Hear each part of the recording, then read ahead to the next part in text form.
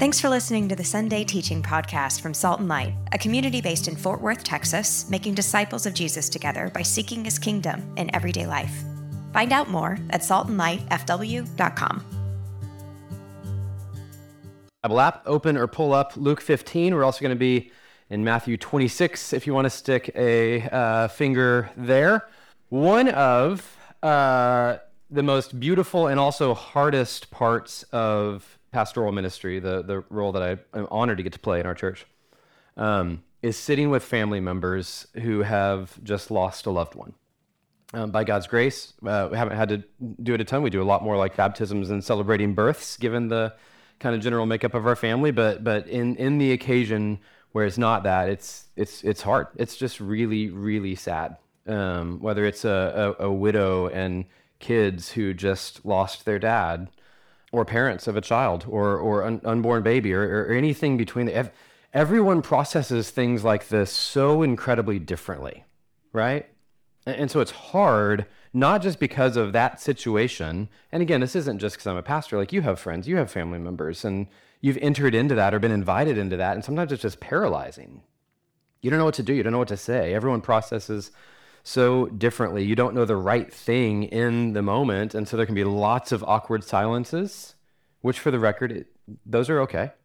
We don't love them, but they're okay.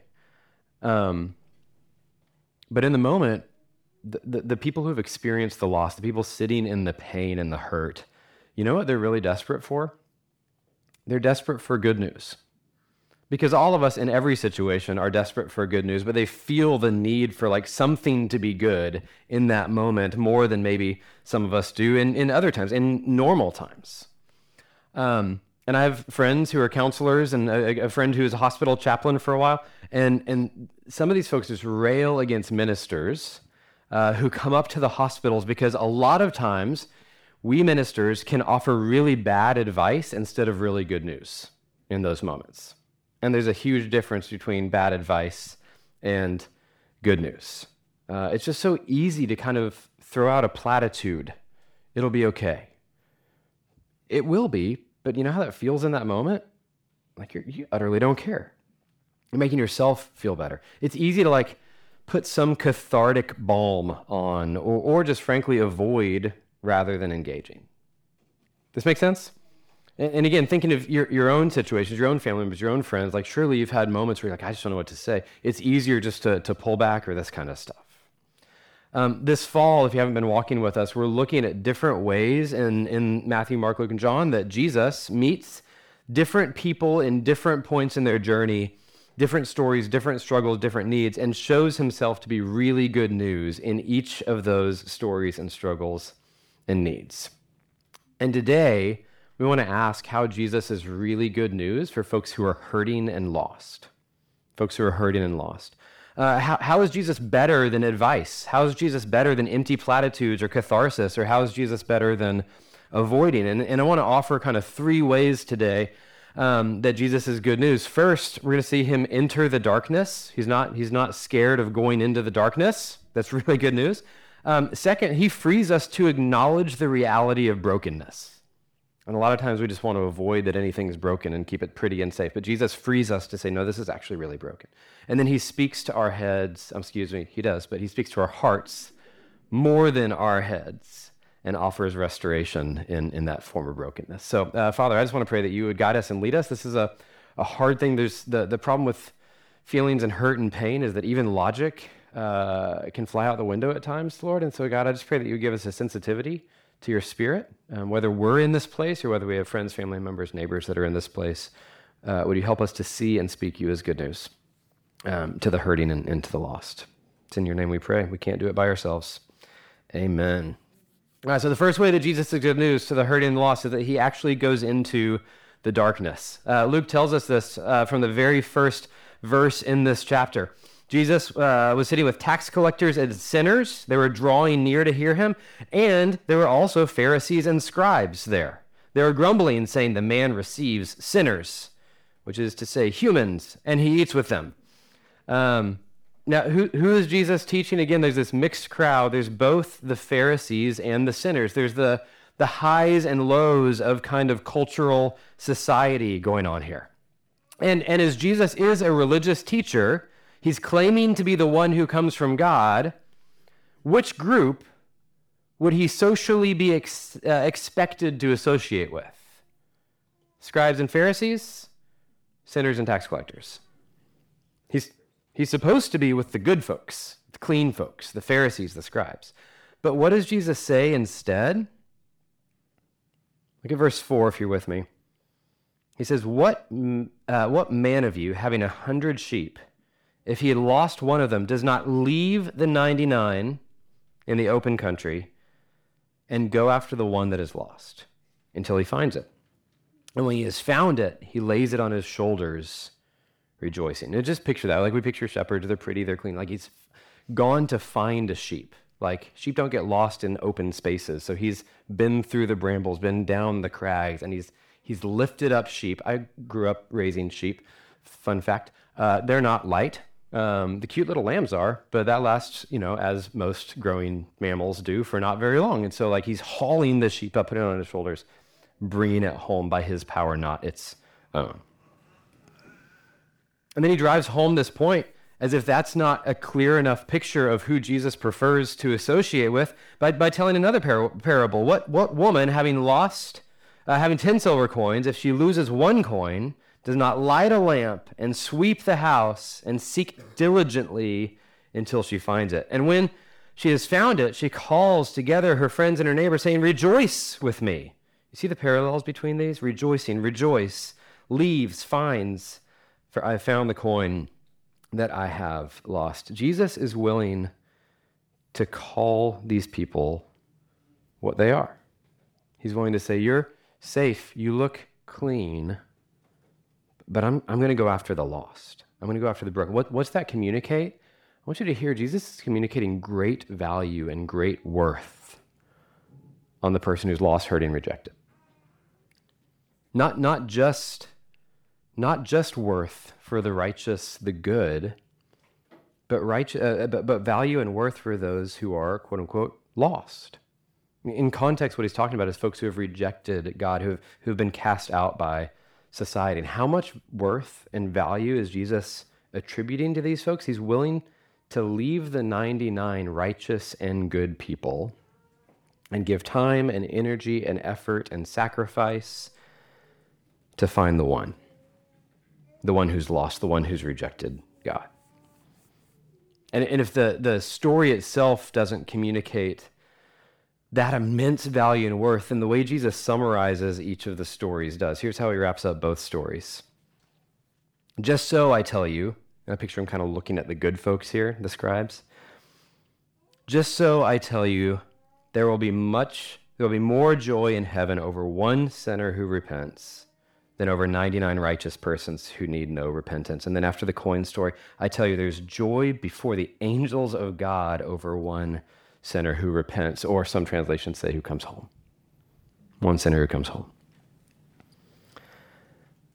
Now let me ask you this. As we sit in a room with mostly faithful folks who are pursuing Jesus, I don't want to assume that everybody in here would claim that, but many of us would.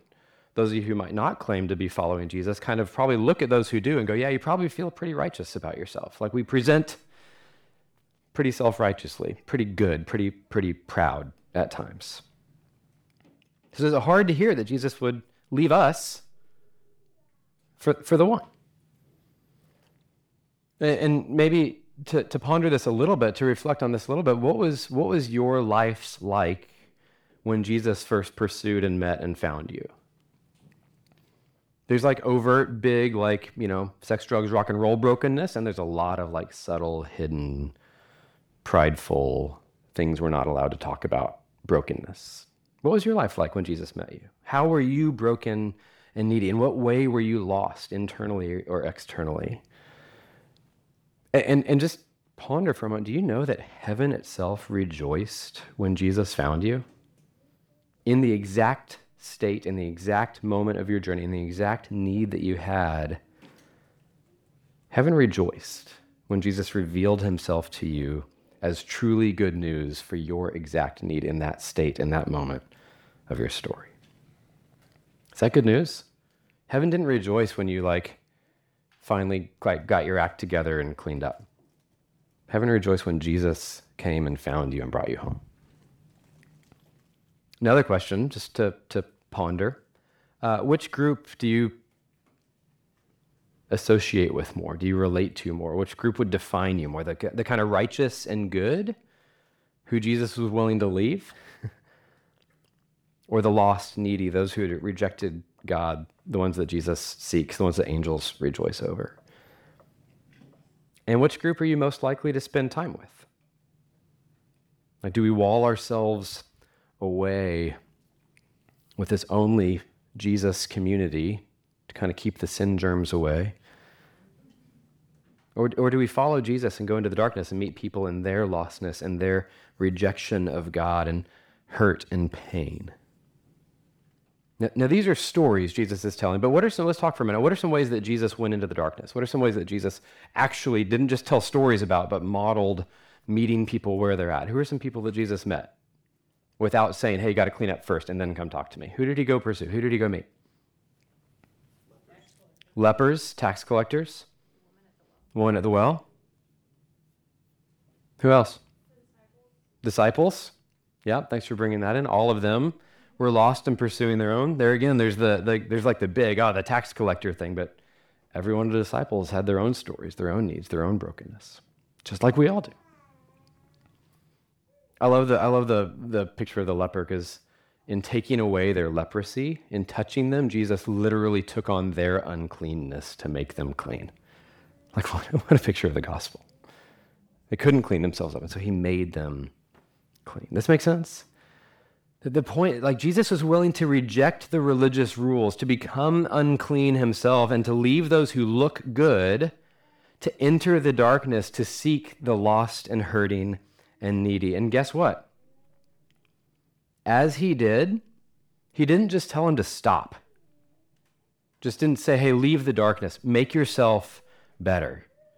You know how Jesus is good news to you if you're there, or people around you if they're in that spot? If they're in the quote-unquote proverbial darkness? Jesus brought light. Jesus was light. He's the light of the world. He didn't make people in the darkness find the light. He took the light of life to the people in darkness who might not have even known they were in darkness. And you know what he does today? He still does that in part by sending us into the darkness to be the light of Christ. Like, if we ask this fall, how are we seeing and speaking Jesus' good news? The first way is to recall and remember how Jesus met us in darkness and how Jesus sends us to be good news into darkness. We named our church because of this concept. We're salt and light. You're the salt of the earth. You're the light of the world. And so let your light shine for the glory of your Father in heaven.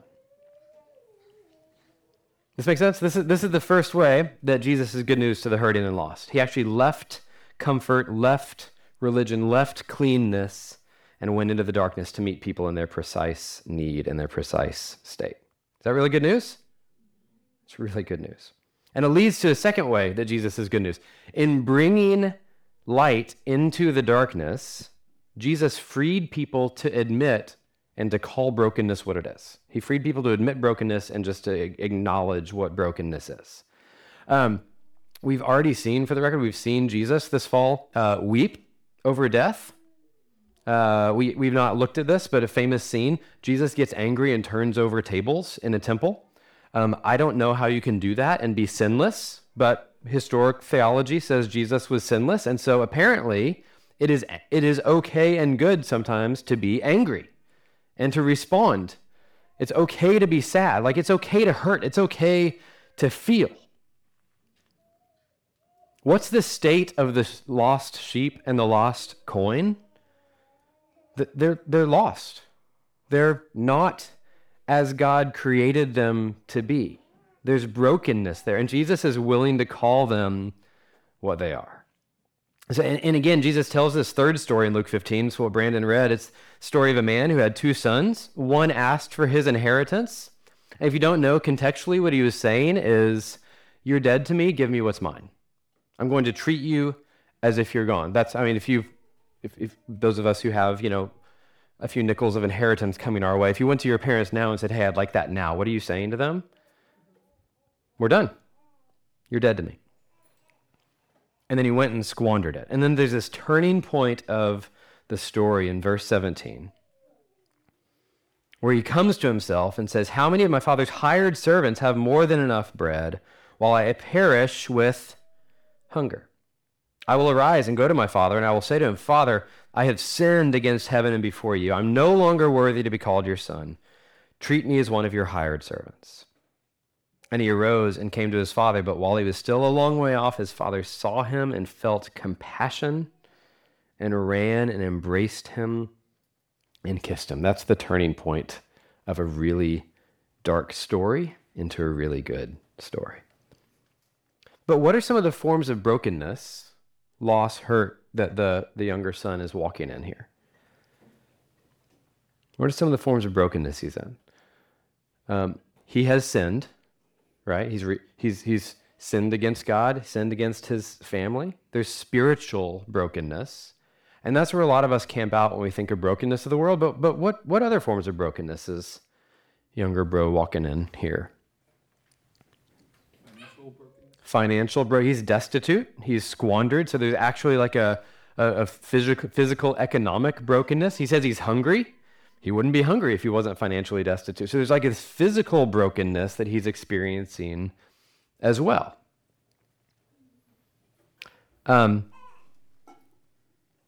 There's also a relational brokenness here, right? I mean, it started with, hey, Dad, I want you to be dead. It's probably not going to be helpful for the relationship. But he even says, I'm no longer worthy to be called your son. Physical brokenness, spiritual brokenness, relational brokenness. And it's impossible to read the rest and not go, yeah, there's emotional brokenness as well. Jerem Bars, whose book was helpful in this series, talks about the isolation and hiding that this guy is doing. He's feeling shame. There's physical, emotional, spiritual, relational brokenness.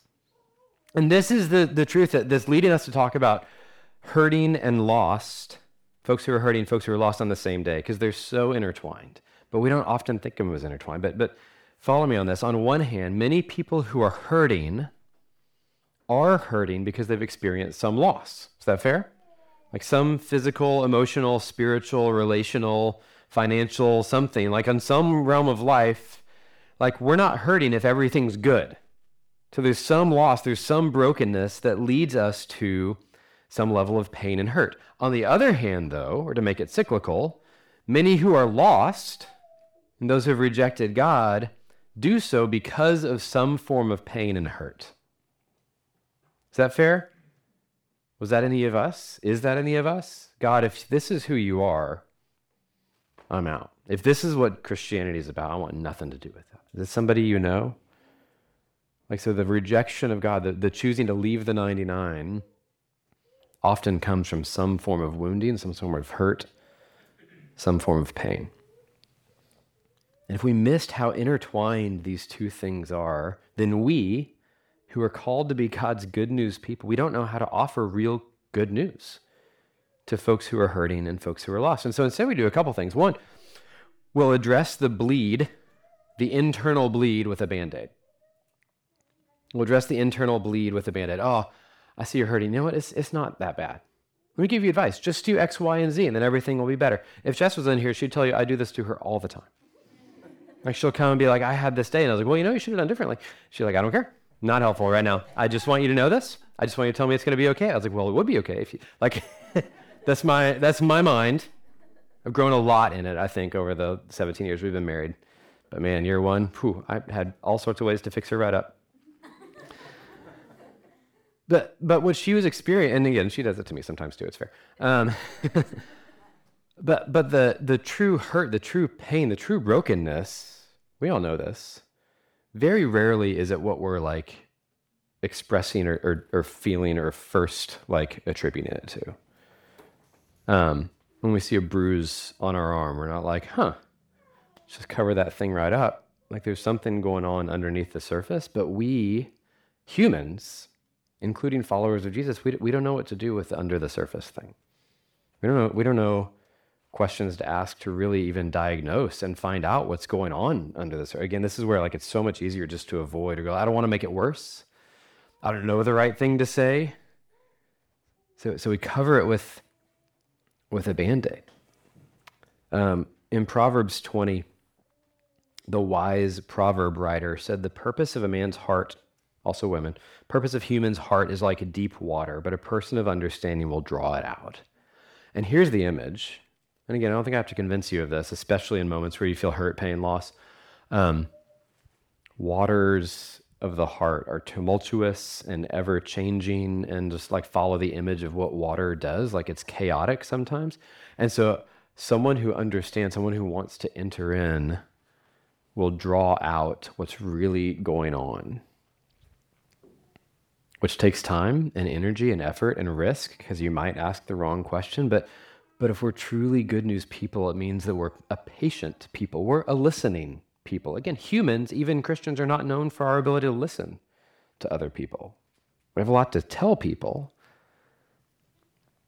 But do we listen well to people? Do we ask good questions? Do we invite the depths of someone's heart? This is one of the things we see in Jesus over and over and over. There's some 339 questions that he asks in Matthew, Mark, Luke, and John. Yes, Jesus also gives answers. He also teaches at times this kind of stuff, but so often, even when he's asked a question, what does he do? Turn around and ask an even better question back. How do we do that? So that's one of the things we do if we don't know how to offer actual good news. The other thing we do is kind of we ignore the heart and we speak to the head. Again, these things are somewhat intertwined. In other words, we ignore the reality of the broken world and the broken state that we're all in, and instead we just speak to the spiritual reality. Again, there's a reason most of the time when folks look through the prodigal son, what you see is, well, I've sinned against the Father and against you. Is that part of what's going on? Yes. Is it all of what's going on? No. This guy's broken on so many levels. And so if he were to come home back into our family, we might do something logical, like, I don't know, an older brother who said, hey, Dad, let me walk through all the reasons you should love me more than him. But you know what the father does? He goes, that doesn't matter. He was lost, and he's found. That's not a head-level logical argument. It's a heart-level, relational level, spiritual bond kind of level response to what's going on in the younger son. So if we just enter in and speak like Christian platitudes in the midst of hurt and brokenness, even if they are true objectively, put yourself in their shoes and go, is this helpful in this moment? Well, I understand this deep, deep loss you're walking through. God's at work for your good, brother. In the face of some untimely death, well, God works in all things for his purposes. Now again, I want to be careful. Are both those statements true? Yes. Are we always in a moment where it's helpful to hear those things or to speak those things? No. We said before this fall that Job, who suffered a whole lot in the Old Testament, his friends who offered him advice offered really bad advice and were at their best when what? When they were sitting quietly, just being present with him. And sometimes we just need to know someone's got our back, that there's somebody there with us.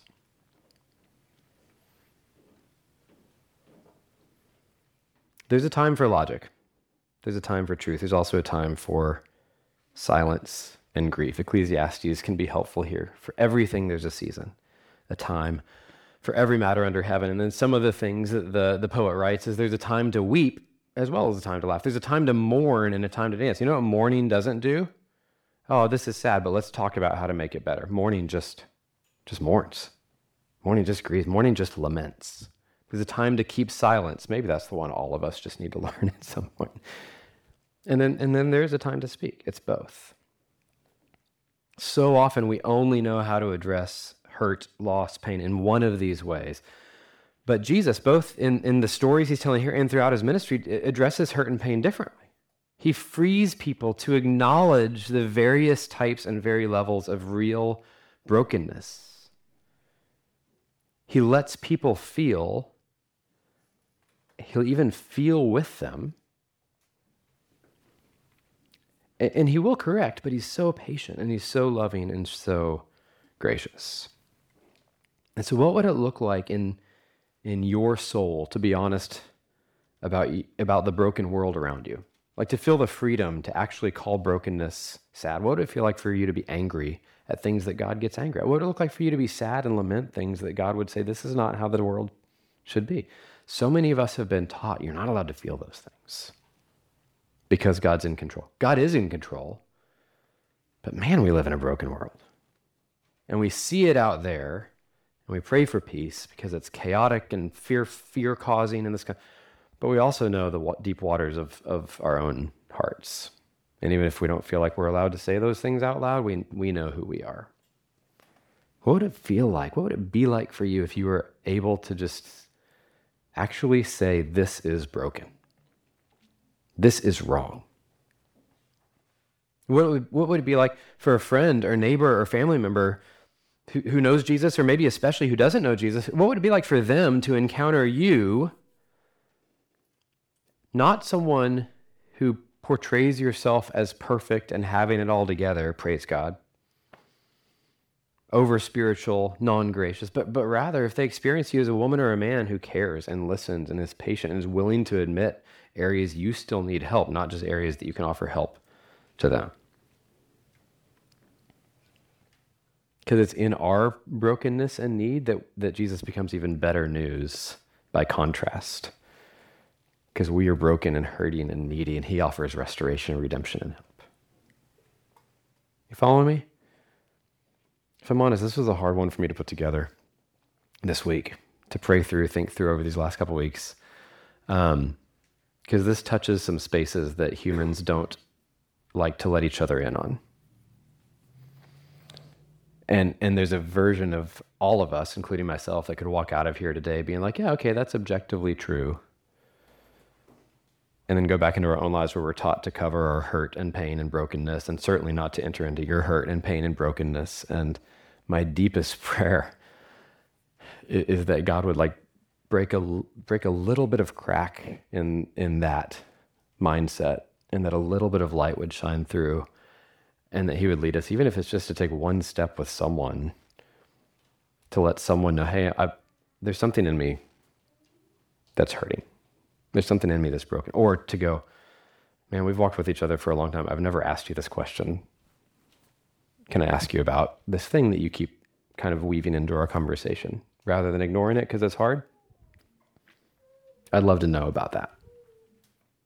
And whether that turns into tears and prayers and that kind of stuff, or whether it's just, thank you for telling me. It feels like both of those would be a win. Relational, spiritual brokenness, physical, emotional brokenness. It's all so real. So Jesus enters the darkness in the world, and then Jesus enters our darkness by allowing and reflecting the ability to call brokenness what it is, to call crap what it is, to call stronger words than crap, but there's still some young kids in here, what it is. And so bottom line, and this is the third way that Jesus is good news to the hurting and lost, he speaks to the heart more than the head. And in doing so, he offers actual helpful restoration. So again, he offers and models a different way to enter brokenness than most of us know. Like, look at the father in the prodigal son story. While he was a long way off, while the guy who said, "Dad, you're dead to me," was a long way off, his father saw him and felt compassion and ran and embraced him and kissed him. And a little bit later, the father said to his servants, "Bring quickly the best robe and put it on him, and put a ring on his hand and shoes on his feet, and bring the fattened calf and kill it, and let us eat and celebrate. For this son of mine was dead and he's alive again. He was lost and is now found. And they began to celebrate. What does the father do? Look at the words. Pursues, ran after, embraces, kisses, restores. Like you guys, the father representing Jesus in the story does not shy away from the depths of brokenness. Even though the father was rejected by the son, the father pursues the hurting and lost and broken child as an example of your good father pursuing his hurting and lost and broken children. He pursued you and he pursues you. Is that good news? Even when you rejected him and reject him. Is that good news? The father representing Jesus in the story doesn't get into facts and stats and, well, you should have done this and I told you so. He embraces and celebrates his son and restores the lost levels of brokenness. Like spiritually, the lost and hurting son is forgiven, just as Jesus offers forgiveness to lost and hurting you.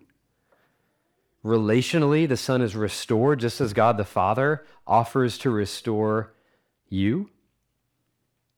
Emotionally, the son is met in his pain and is embraced and lavished and celebrated as welcome, just as the heavens embrace and lavish and celebrate and rejoiced over each lost and hurting child being brought back home.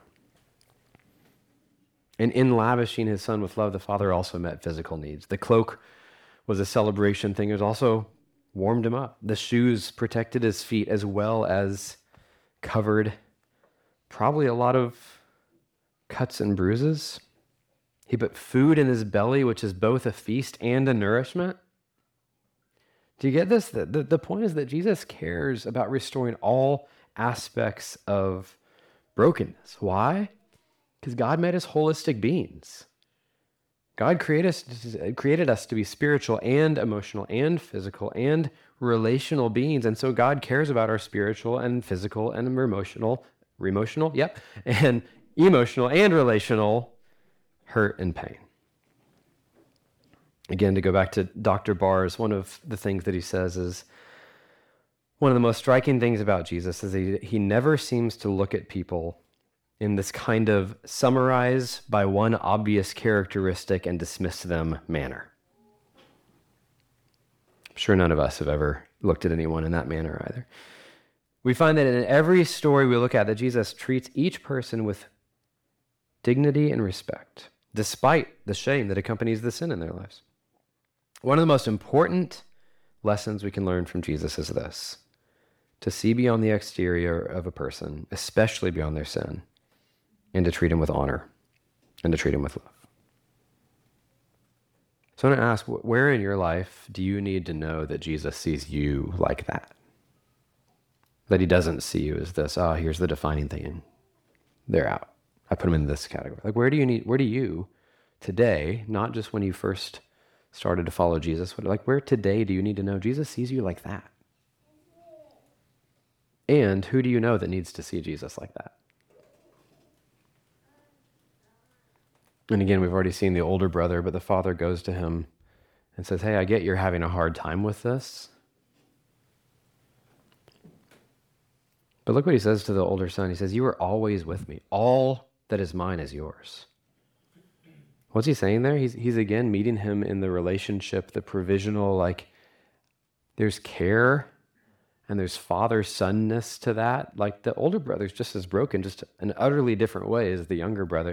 And yet the father engages him as well, spiritually, emotionally, physically, relationally, because he's a good father. And he does.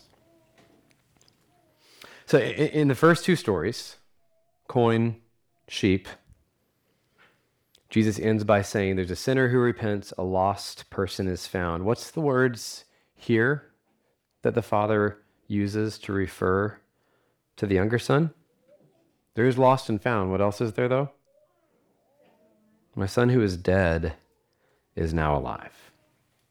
Spiritually, relationally, physically, emotionally dead.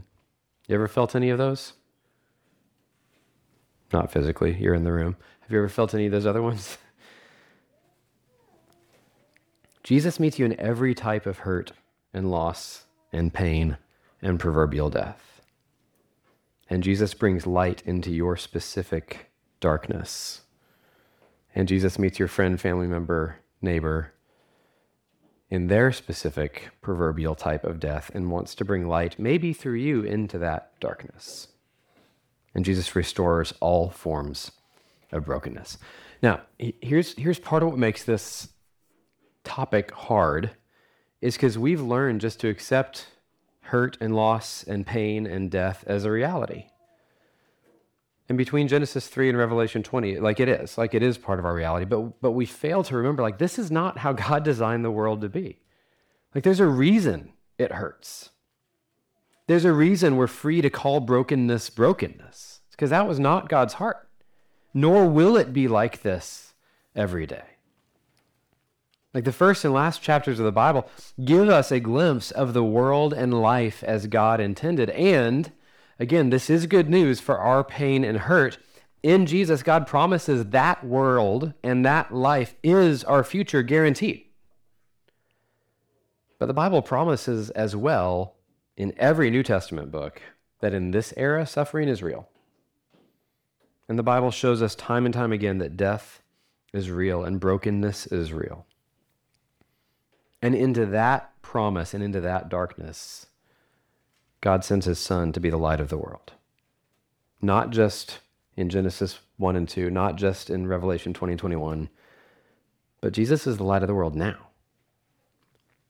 The true balm in the Bible for things like don't be anxious and don't worry and don't fear, which for the record, we'll quote to people, well, the Bible says don't be anxious. Yeah, let me just stop being anxious then. Turns out there's another part of that verse. You know what God always follows that up with? Don't be anxious because I am with you. And man, if we fail to remind folks of that, then we're saying the good news is you stopping being anxious. That's not the good news. The good news is going, hey, Jesus is with you in this. May not fix everything, but he's there. Is that better news than just stop being worried? The hope of the famous psalm is that we have a good shepherd who's walking with us where? Only once we climb back out of the valley and clean ourselves up and come back to his temple? No. Where does a good shepherd walk with us? In the valley of the shadow of death. The Spirit is a helper, Jesus says, who points us to truth, but also points us to the presence of God in our lives. Y'all, God is not distance from our hurt and loss. God is with you in it. And I want to close by reminding us of the extent to which Jesus was willing to enter our hurt and pain and loss and darkness.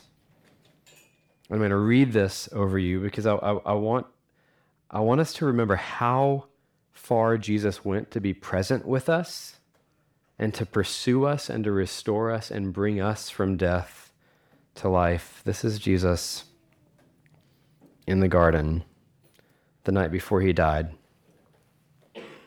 He said to his disciples, "Sit here while I go over there and pray." And a little bit later, he fell on his face and prayed, "My Father, if it is possible, let this cup pass from me. But not as I will, but as you will." Then a little bit later, for a second time, he went and prayed, "My Father, if this cannot pass unless I drink it, then your will be done." And then again, leaving them again, he went away and prayed for the third time, saying the same words again. Do you think he didn't think his Father was hearing him? So hey, you there? You there? No, that's not what's happening. This is the cry of a desperate, hurting, painful experience. Don't let this happen. And yet it's mixed with this beautiful trust. I can't see fully what's going on, but I want your will to be done. And we need to see God the Father did not take away Jesus' pain and suffering. Like when we talk about Jesus being present with us, like he gets pain. He gets death. He gets being despised and rejected. God doesn't always promise us relief when we ask either, and we got to acknowledge that. But God is present with Jesus, and God comforts Jesus just as the Spirit is sent to be present and comfort us. And again, we see in Jesus a trust of the Father as part of God's kingdom, marked by love and pursuit and healing and rejoicing. But in order to take his rightful throne in that kingdom, what did Jesus have to do? He had to suffer. He had to die. He died physically on a cross. He died emotionally. Another gospel writer talks about Jesus sweating blood this night. He died relationally.